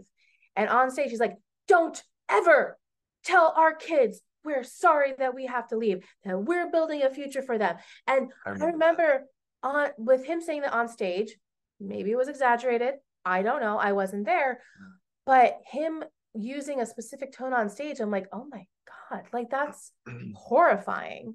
First of all, I hope he didn't do it in front of the kids. I'm sure he did. But, like, you don't say that in front of your child. You don't yell at your spouse in front of your child. And, like, the mom guilt is real. And, we're not parents yet, but working with kids for, over a decade and working with those parents, like, I see it and I feel it. And it's, it's so heartening to know that, like, you're a working parent, and that's really hard sometimes. And some days, especially in a chaotic moment, all you want to do is comfort your child, but you can't be there for them. That's a real feeling, and it should be noticed and confirmed. And it's human nature. So for him to yell at her at that vulnerable moment was so eye-opening to me. And I'm like, I thought you were a nice guy, And then also there was, we found out towards 2020, 2021, I was actually talking to a cross line who I knew before the business. And then once things started to get back in person, I didn't see her. I reached out to her and I was like, hey, what's going on? We didn't see you. Are you guys okay? She's like, oh yeah, we actually left. And I'm like, okay, yeah, I understand that can happen, especially at this moment, after 2020 and the shutdown and everything. I was like, yeah, definitely understand that. It's like the biggest positive coming out of the pandemic is like how many people left? Yeah. And worldwide falling apart. No. Anyway. He's happy. But yeah, I talked to her some more, and I basically I had to gain her trust in that she knew I was 1 foot out the door, at the same time, so that she could open up to me. Because I did not want to be just topical, oh, we're left, but we're okay. I wanted to be like, no, are you guys actually okay? Did something happen? And so I let her know that basically it's okay to talk to me if you want to talk to me. And so this is what I heard, which is what she heard. So this is hearsay. Mm-hmm.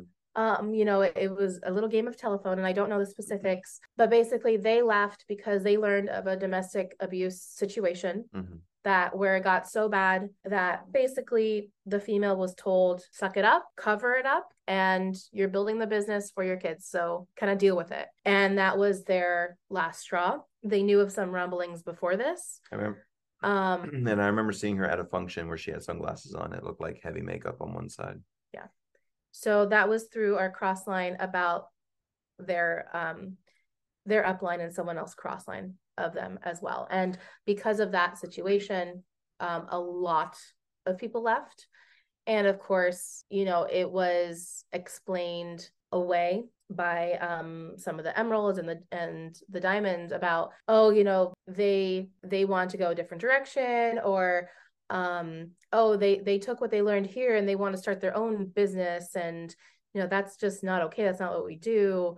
So there was a lot of people that exited, including were they rubies? Big guy? Oh yes, they were double eagle rubies. Mm-hmm. Yeah.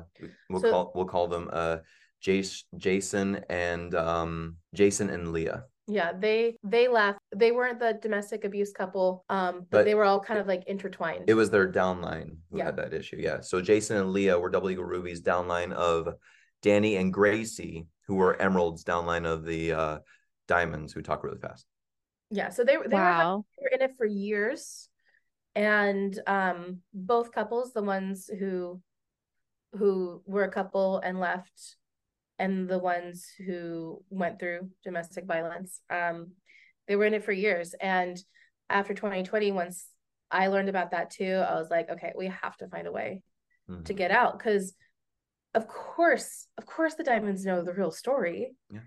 And they're just not allowing the real story to get out, because that would look bad. Yeah. They'll do anything to protect their money. Yeah. Their 4% divorce rate. Yeah. I wonder why. Yeah. So that's crazy. The toxicity is just, is bleeding through. And I remember one, they call it their end of the year kickoff, which is around December. And, it's like New Year's resolution, what to do. One leader who was downline of one of their other emeralds, because he and his wife were sapphires, and they got up and spoke, and to, I guess, create some sort of relatability. He said, I had the permission to say this on stage, and it's hundreds of other people were there as well, so they could attest. But he said, just a couple days ago, my wife's mom was murdered and she's still here. What's your excuse? Yeah. And it almost felt like, why are we trying to find relatability and trying to in trauma in tragic events that has nothing to do with the business? Yeah. Just to stay committed to your business and to your ownership. Stay committed to your upline, stay committed to your team. It's no matter what happens. And trying to bring out the fact of especially with the diamond who talks really fast, their relatives, one of their relatives, the wife's, I believe, grandfather dying of COVID, and not treating the virus seriously at all. And why are they trying to use all these things in order to stay committed and not giving the understanding and the reality of the situation? It's it really makes you question, where is their reality? Are they even living in the same place that we are? Because I don't know how much they can't see, how much they don't want to see. It's so hard to understand what they're thinking.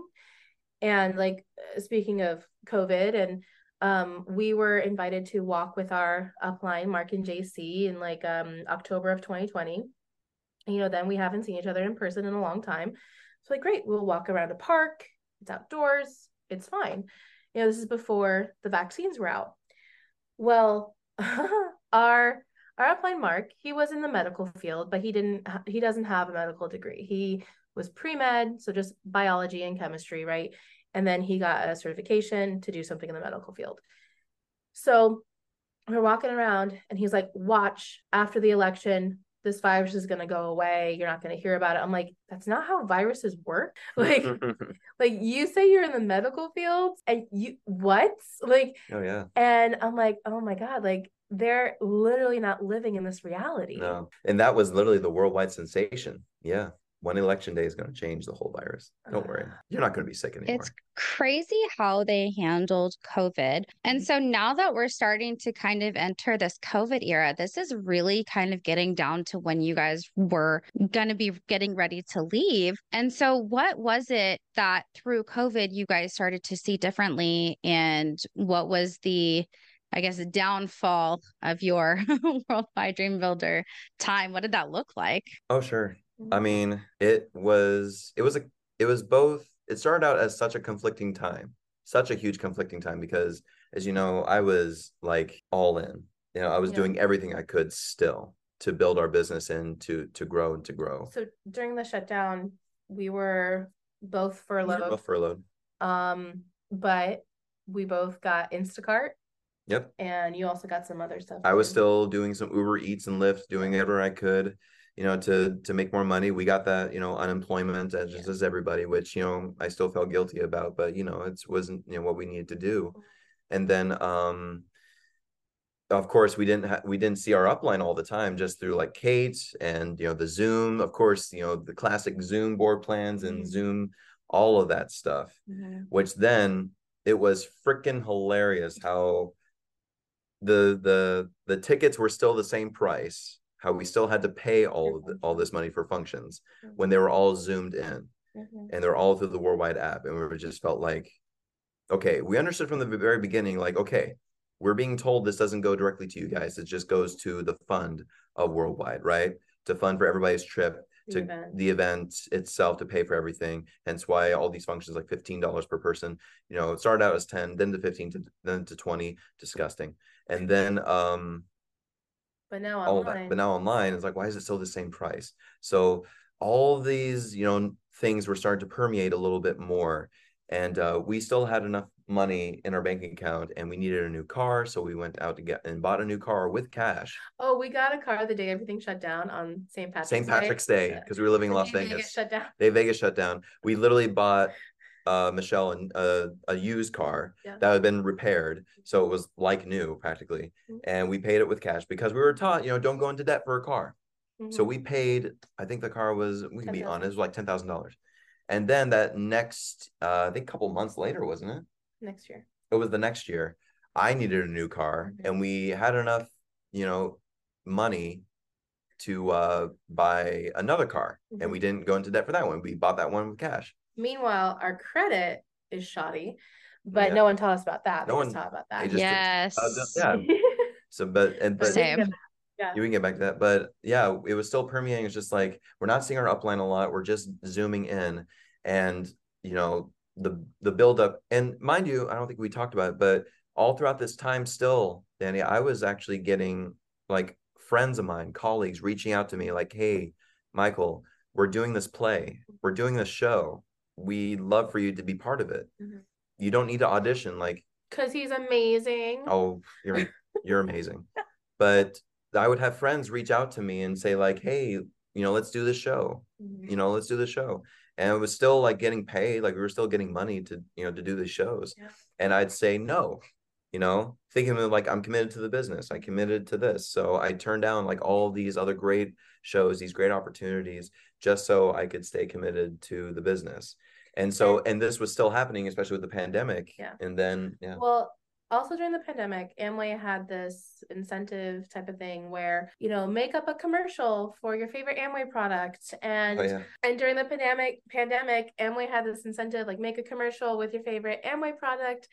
And Michael was all over it. Like we borrowed his dad's camera and was like, okay, in this scene, blah, blah, blah. And I'm like, okay, you obviously miss acting. Like it's been a little almost 6 years since he like acted on stage at this point.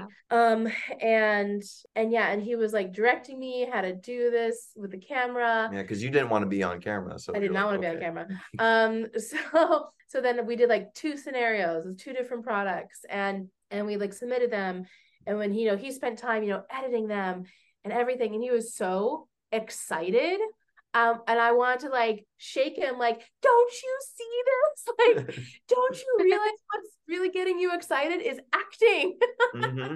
Directing, editing, working in film. Yeah. And honestly, it was then around that time where you were able to come to me and confess that you actually wanted to start a YouTube channel. Yes, because obviously pandemic, I think YouTube's numbers shot up more than ever. Of course. Yeah. Oh yeah. Nothing else to do. Nothing else to do. So, and streaming services. So like I immediately knew it's like, that's when, and it was actually starting to waver a little bit because my sister got married in Portland. February of 2020, and Groundhog Day actually. And we didn't tell our upline because like, damn it, I don't want to miss my sister's wedding. Yeah. And it's only going to be for like 2 days. So we had money in the bank. We were like able to, do whatever. Because I was like, we were able to stay at our friend's place because they were actually out of town. So we didn't spend any money on hotels. Yep. And it was like, of course, it's his sister. It's my sister. Like, and especially she already lives out of state anyway. Yeah. And also like, this is the fact, after years of being in the business, we knew if we told them the truth, what they would say. Yeah. Because before, we didn't go to one of my friends' weddings from high school, which was going to be in Vegas because it was the same as a function. And there was another wedding too. Another friend were getting married at Disneyland that we didn't go to because same thing. Yep. And meanwhile, you could theoretically just go to another function. Like, because all throughout, like, say, September and October, they have these functions everywhere, every single weekend. So just because you miss yours doesn't mean you can't go to any other one. But then again, it's like some people didn't have enough money to like drive or even fly to another city to go to that function, Right. So they would go to the one that's closest to them that might not have been the direct upline of them, but they went to the one that's closer to them because it fit their budget. Yeah. But heaven forbid, we should actually see a friend's wedding that we've known for like a decade. And it was, so we knew what to tell them and what not to tell them at this point. Because like we have free will. Yeah. No one's the boss over us. And so at that point in beginning of 2020. But yeah, so then once things started to reopen, you were saying how you wanted to start a YouTube channel. I wanted to start a YouTube channel just because like I've been watching enough YouTube videos to be like, this person, they get to talk about all this type of stuff. And I'm a huge movie buff anyway. So I've been ever since I was a kid. And anytime we get to talk about movies, I'm just all about it. And I just thought like, well, maybe can that just be one thing where I can start out this YouTube channel and just do this on the side? But of course, I can't be 1 foot in and 1 foot out, blah, blah, blah. So I was having this with myself. But then I just thought to myself and getting reassurance from Michelle that like, no, honey, you need, to do this. Like you need something in his outlet. And there were some times where even Mark would like ease up a little bit on me, just like a tad of just like, Michael, you need to give yourself some time to like, really, relax, reassess. Now the loophole in that relax and reassess is just like read a book, listen to an audio. And also, I think it was also out of fear of losing us. Yes. Because you could tell we've been pounding the pavement for 6 years. And we are 1,000 PV and, like we're not getting traction. And they know that, you know, after 5 years, if there's no result or not much of a result to keep people, it's disheartening and people will leave. And Yeah. here's another thing too. Remember, towards that end, our names were actually getting recognized finally, somewhat By the diamonds. Because at this juncture, they were starting to, at the end of 2019, actually, is when they transferred the focus, instead of the people business, as they've always done, transfer it over to the products. We need to start talking about the products. We need to start, like, because Amway had an issue with not focusing on the products, that it's all Yep. about business. That they had a beef with them about that. So that's why at that kickoff in 2019, they were talking about like increased numbers with customer volume. Like, we want to be known that, yes, we don't want to just talk about, helping people, but we also want to understand, like, now we have these amazing products. Yeah. Now we do. Oh, now we have these amazing products that we focus Yeah, on. after all this time. Yeah, so I just thought, like, okay, screw it, fine. If I can't grow my business within people, then let me try to redirect my focus and with customers. And amazingly enough, like, our business was actually starting to like progress. Because before, yeah, we would like, finagle some things within customer volume, because that's exactly what they would say. We fortunately had like my mom and his dad. We had our parents that were supportive. Yeah, were supportive, and they would sometimes order more than we knew that they were actually using, because they felt sorry for us.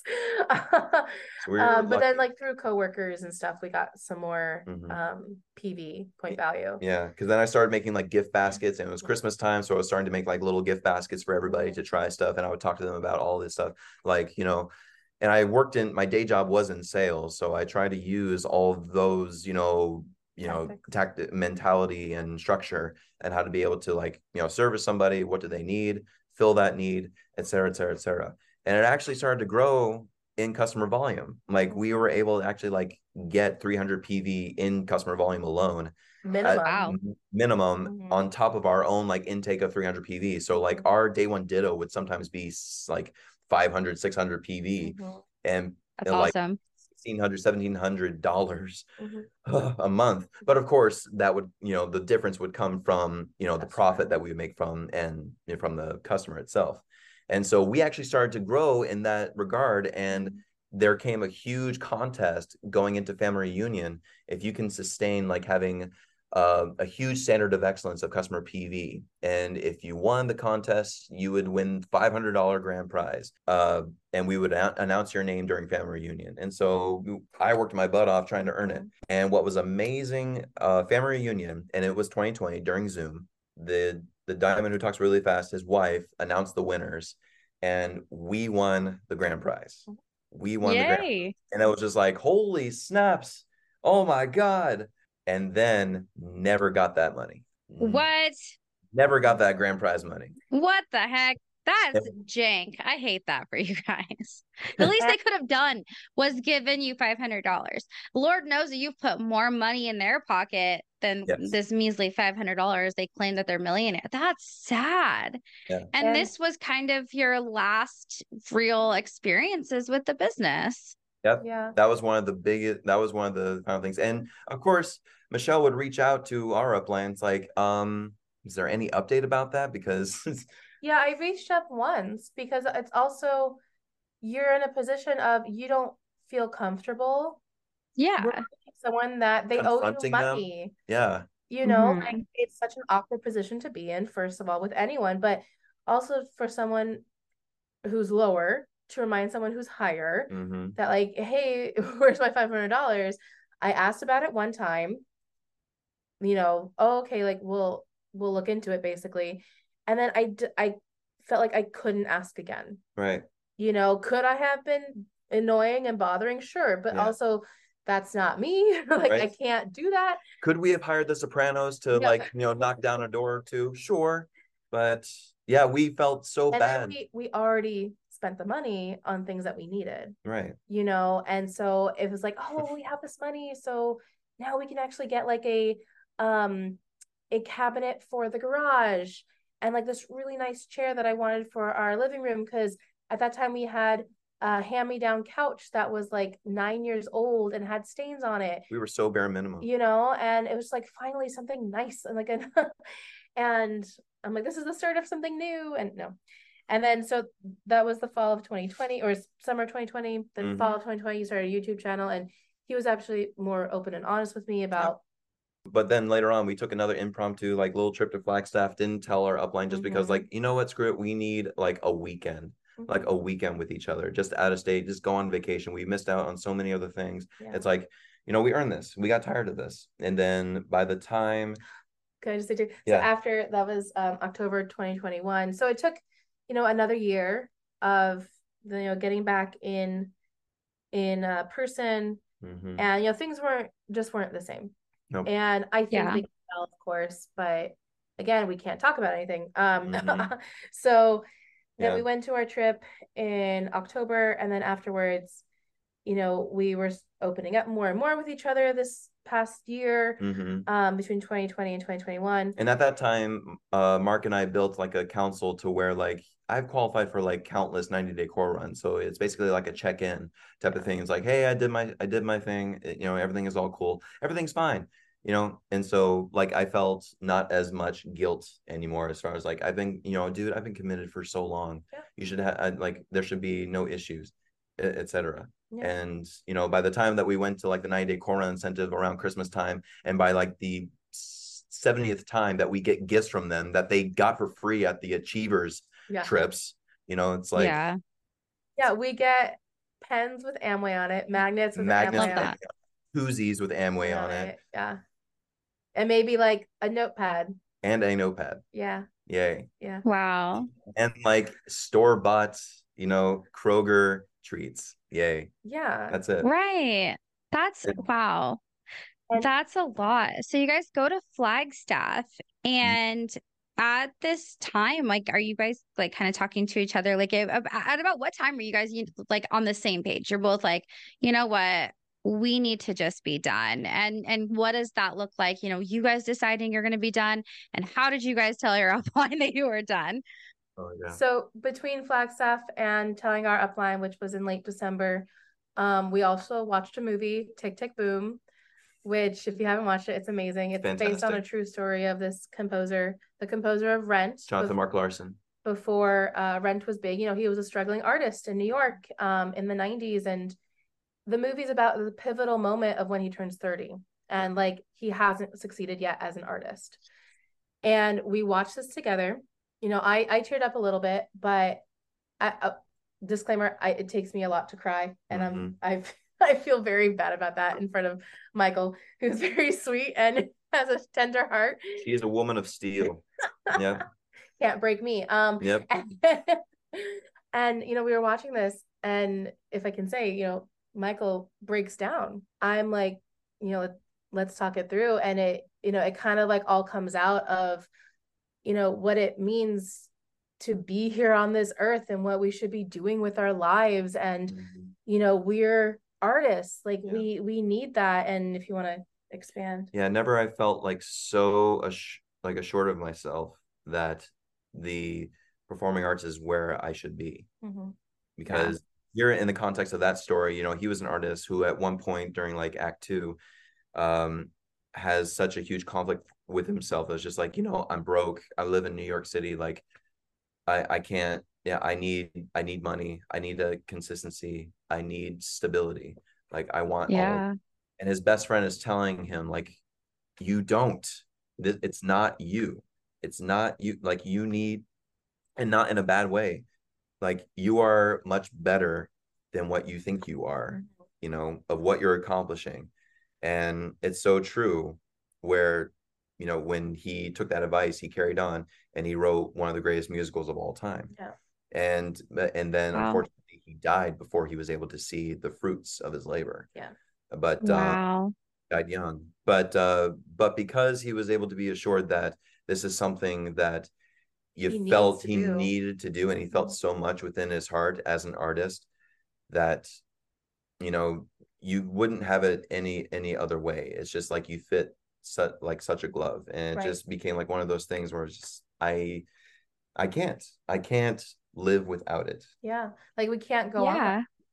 So we have to go back to who we actually are. And like I said earlier, being on the outside, seeing Michael's struggle of trying to fit in. And it's always like, he's a square peg trying to fit into a round hole.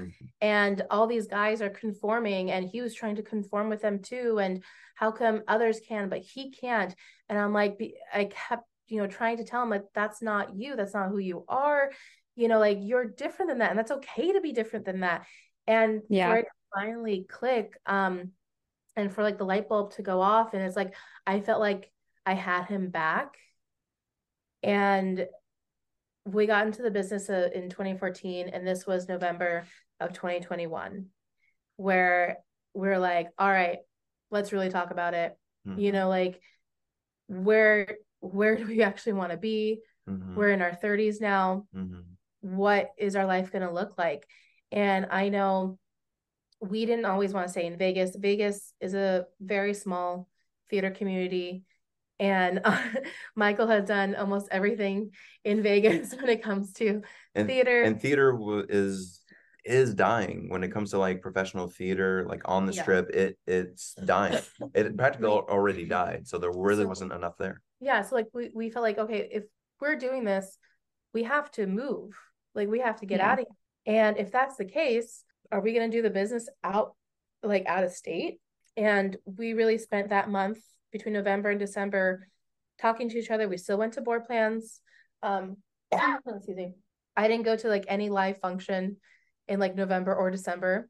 On one hand, I technically was always sick because I was always around kids. Always around kids. Yeah. So, I mean, technically I just didn't want to get anyone else sick. So I was being nice. I mean, fair. Yeah. But we set up, usually we have a yearly council session with our upline. Yeah. So we set up that time for after Christmas, but before New Year's. And it was at their house. Yep. And, we were very nervous on our drive there. We've talked about this a few times about, okay, like, how should we present this and how should we tell them, and we really were like, these are people we've known since college. Right. Like, whatever has happened, they've wanted the best for us. So hopefully they still want the best for us. And if that means leaving the business, we hope, there's no big reaction. We don't know. Right. But in a natural Michelle move, she said, you do it. Confrontation. Yeah. Like, Michael, you do it. But no, I was kidding. But we sat down with them at their house, met with them, and this was like their third house that they moved into that they're renting. Yeah. And then we sat down with them, and way we displayed it is like, we chit-chatted, and we're like, okay, so we have some news we need to talk to you guys about. And you could see like the light in their eyes, because they've like been awaiting for us to tell them that she's pregnant. Like, they were weird. It's almost weird. Every council session, they're like, is there something you have to tell us? Baby? I'm like, I ate a burrito, dude. Like, what are you talking about? Literally. Is there a baby? That is weird, yeah. And super rude. Super rude, yeah. And we're like, oh, no, not yet. No, we're quitting. Yeah. Michael said it so well. And, like, we were there for about an hour. Felt shorter than that. Well, maybe like 45 minutes. But yeah, like the way you presented to it, like, we were open about it, but we kept some things to ourselves. Of course, we weren't like, screw you business. We were just saying how we really took this time to think about where we want our future to go and what we want to be doing in our lives. And Michael said he wanted to get back into acting, and yeah, I want to get back. I've dedicated my life about 7.5 years to this thing. And yeah, we've had some results, but it's been more of a challenge, more of a struggle. I know they say like that's what builds the man, that's what builds character, but I've already built so much character all throughout this time, and character has always just been like beating me down this whole time. And especially this pandemic has taught me that I need to go back to what my childhood dream always was. People say always dreams change as you mature and get older. You become a man when you put away childish things. And And I knew my upline always looked at me being an actor as being a childish thing. You know, like you get out, I'm just like, dude, like I never played with video games. Like I stopped playing video games was when I started high school because I was always so busy with the arts.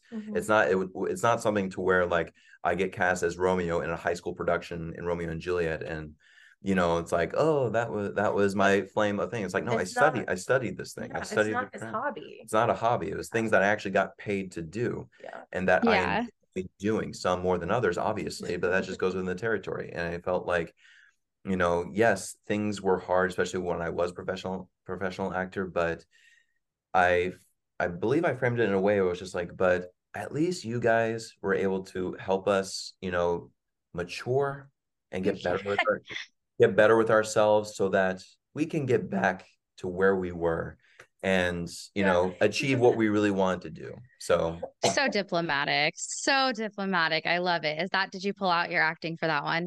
Were you I, like, you did?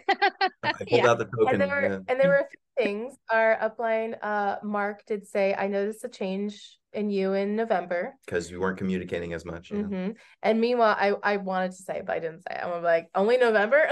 Really? It's been a while. Think about it. But and then also a crazy thing that they said, wait, I think it's a little crazy, but I know why they were doing it, to kind of keep us like within their system. But they said, okay, well, because we were saying like, you know, we want to move to New York. That's, you know, where the jobs are. Like Michael already tried LA. It's a totally different scene, not our jam. So we're going to try New York, and I have relatives here. Yes. And also one little thing before that, I only said we came to the agreement that we will officially quit if like I get a professional acting job. Let me start auditioning. And I started auditioning in November of 2021. So like, let me start auditioning. And it's like, okay, if I can get like a job, like a professional job, then equity, whatever, like that's a sign, then like I'm good to get back into it. And not only did I get one job, I got like 3 in a row lined up. Wow. Like that next year, 2022 was already like busy from like January to May.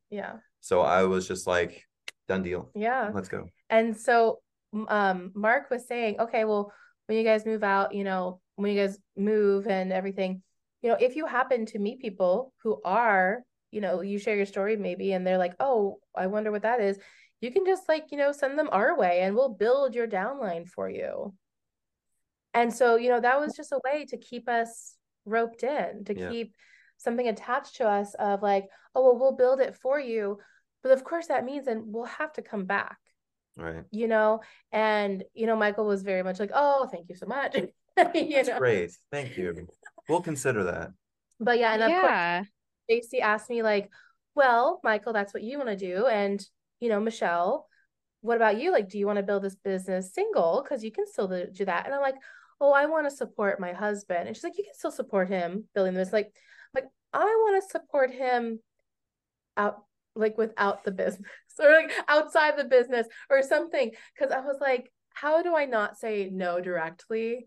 Like, again, like without causing a riff or a confrontation. Right. Because like I didn't want to be a jerk and be like, no, absolutely not. I hate it. I've always hated it. I just wanted to be like, well, no, I just want to be there to support him. And I didn't want to elaborate like, well, if he has a show or if he's traveling, I want to be able to visit him and see him. And of course I can't do that if I'm still in the business. So we ended on good terms, but man, when we walked out of their house and like, it was like a few days before New Year's, it was like freedom. The heavens have opened. Like they chant all the time, freedom. That's exactly how we felt. Like the weight. Yeah. I'm so happy for you guys. Like you guys leaving that business, you guys, I mean, I can already just tell you guys are full of life. And I think it's amazing that both of you guys can do what you actually want to do now in life. And so now you guys are in New York, which is pretty cool. And so Michael, you're still acting, right? And that's what you're doing in New York. And Michelle, are you still teaching? Yes, I'm still teaching, and I'm also writing a fiction novel, and that's being edited, so we'll see where that goes. Oh, yes. It's beautiful. It's beautifully coming together. Yeah, and we've been busy, you know, staying busy on track with doing everything we enjoy doing, which obviously every single industry, no matter what, comes with its stresses, but it's the different kind of stress where it fuels us. It's the kind of stress that we just lean into, that we enjoy so much, because it's just what what we grew passionate about, and like we can actually talk to each other and share things with each other, and be open and quirky and weird again. And like before, when we would go out in public, basically just to prospect, even though we were supposed to be out on a date enjoying each other, we were really prospecting. And like I couldn't be myself, and I couldn't be openly and bubbly and loud and like weird and stuff. But now, like, well, we're in New York, so you could be weird and no one will bat an eye.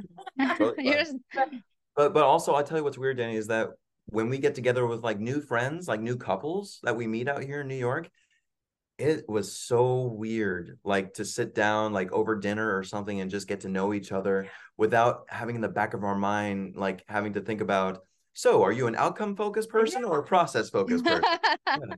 Where do you see right. yourself in 5 years, And it's like, Yeah. are we still good to meet at like 6:30 p.m.? Yeah. Because because we are people of accountability. Like what we say, Yeah. like, Jesus Christ, get out of my head. We met up with a couple months ago for dinner, and before that, I think it was before that, Yeah. Michael texted me being like, all right, did you bring the book? And I'm like, did you bring the Business of the 21st Century book, or like, what? Who Moved My Cheese later on? Like, That's shut funny. up. Like, don't bring that back. It's crazy, isn't it though? Like even when we're scheduling these, people like I'm always like, yeah, it's like a meet and greet one, except for we're not trying to get you into something, but it is funny because you're right. Whenever even when I talk to people at the grocery store, I kind of have that same thing. Like I don't have to be, if I ask them like, oh, then they say they're in college, if I say, oh, what are you doing in college? It's a genuine curiosity. It's not because I have this ulterior motive. It stops there. If they're in school for like business, I'm like, dude, that's awesome. Like and then, continue the conversation. I go on my way. I'm still a talkative person. I'm very outgoing. I'll talk to everybody. But the way that this business just made you into this like robotic person. And now that you guys are out, you're thriving. I am just so excited for you guys. And I've taken up so much of your time already. It's been a hot minute. We love this so much. Yeah, we apologize if we've taken so much of your time. I know like a lot of the questions were almost extremely long-winded. They were long No, tornadoes almost. And, like that's okay. So crazy. Of course, we could talk even more in detail. Oh yeah. So it's so wild, just all the things that even to each other will randomly be like, oh my God, do you remember that time? Well, I'm really grateful that you guys came on and shared your story, and have had a willingness to, be vulnerable and speak about some things that are pretty tough. So thank you so much for that. Do you guys have any last words for our listeners?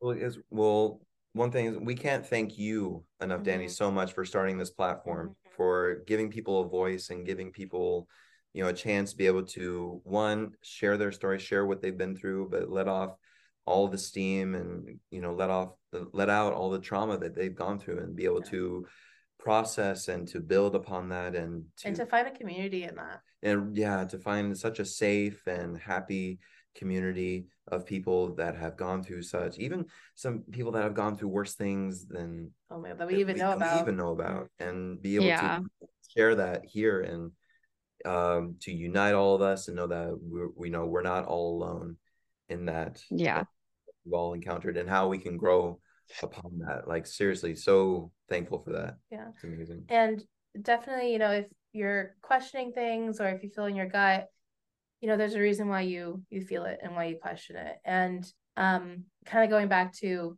how I was told to kind of just like, just let a guy do his thing, seek out actual professional help. There's none of the upline that is qualified to actually give you any marital advice or any relationship advice or any physical advice for your own body. Actually see doctors and see counselors if you really need to, and there's no shame in that. You're just seeking answers, and that's okay. Wow. Yeah.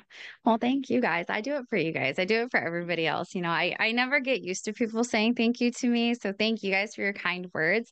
I just am so grateful that we have built up this community because I feel like, and I always say this too, like, you honestly, most of your guys' biggest supporters are going to be other worldwide dream builders who have left or other people who were in Amway, these motivational tools businesses, because we're all motivated people, but we all know what it's like to have phony support. So we are all here to offer that support. And if you're out there listening and you feel, like you have a story or you feel like you're alone, hey, reach out.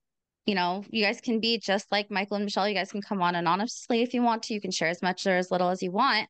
Just DM me on Instagram at xsandt.podcast. You guys can find me on TikTok as well at xsandt.podcast and everywhere where podcasts are heard. And we'll catch everybody on the next episode. Thank you.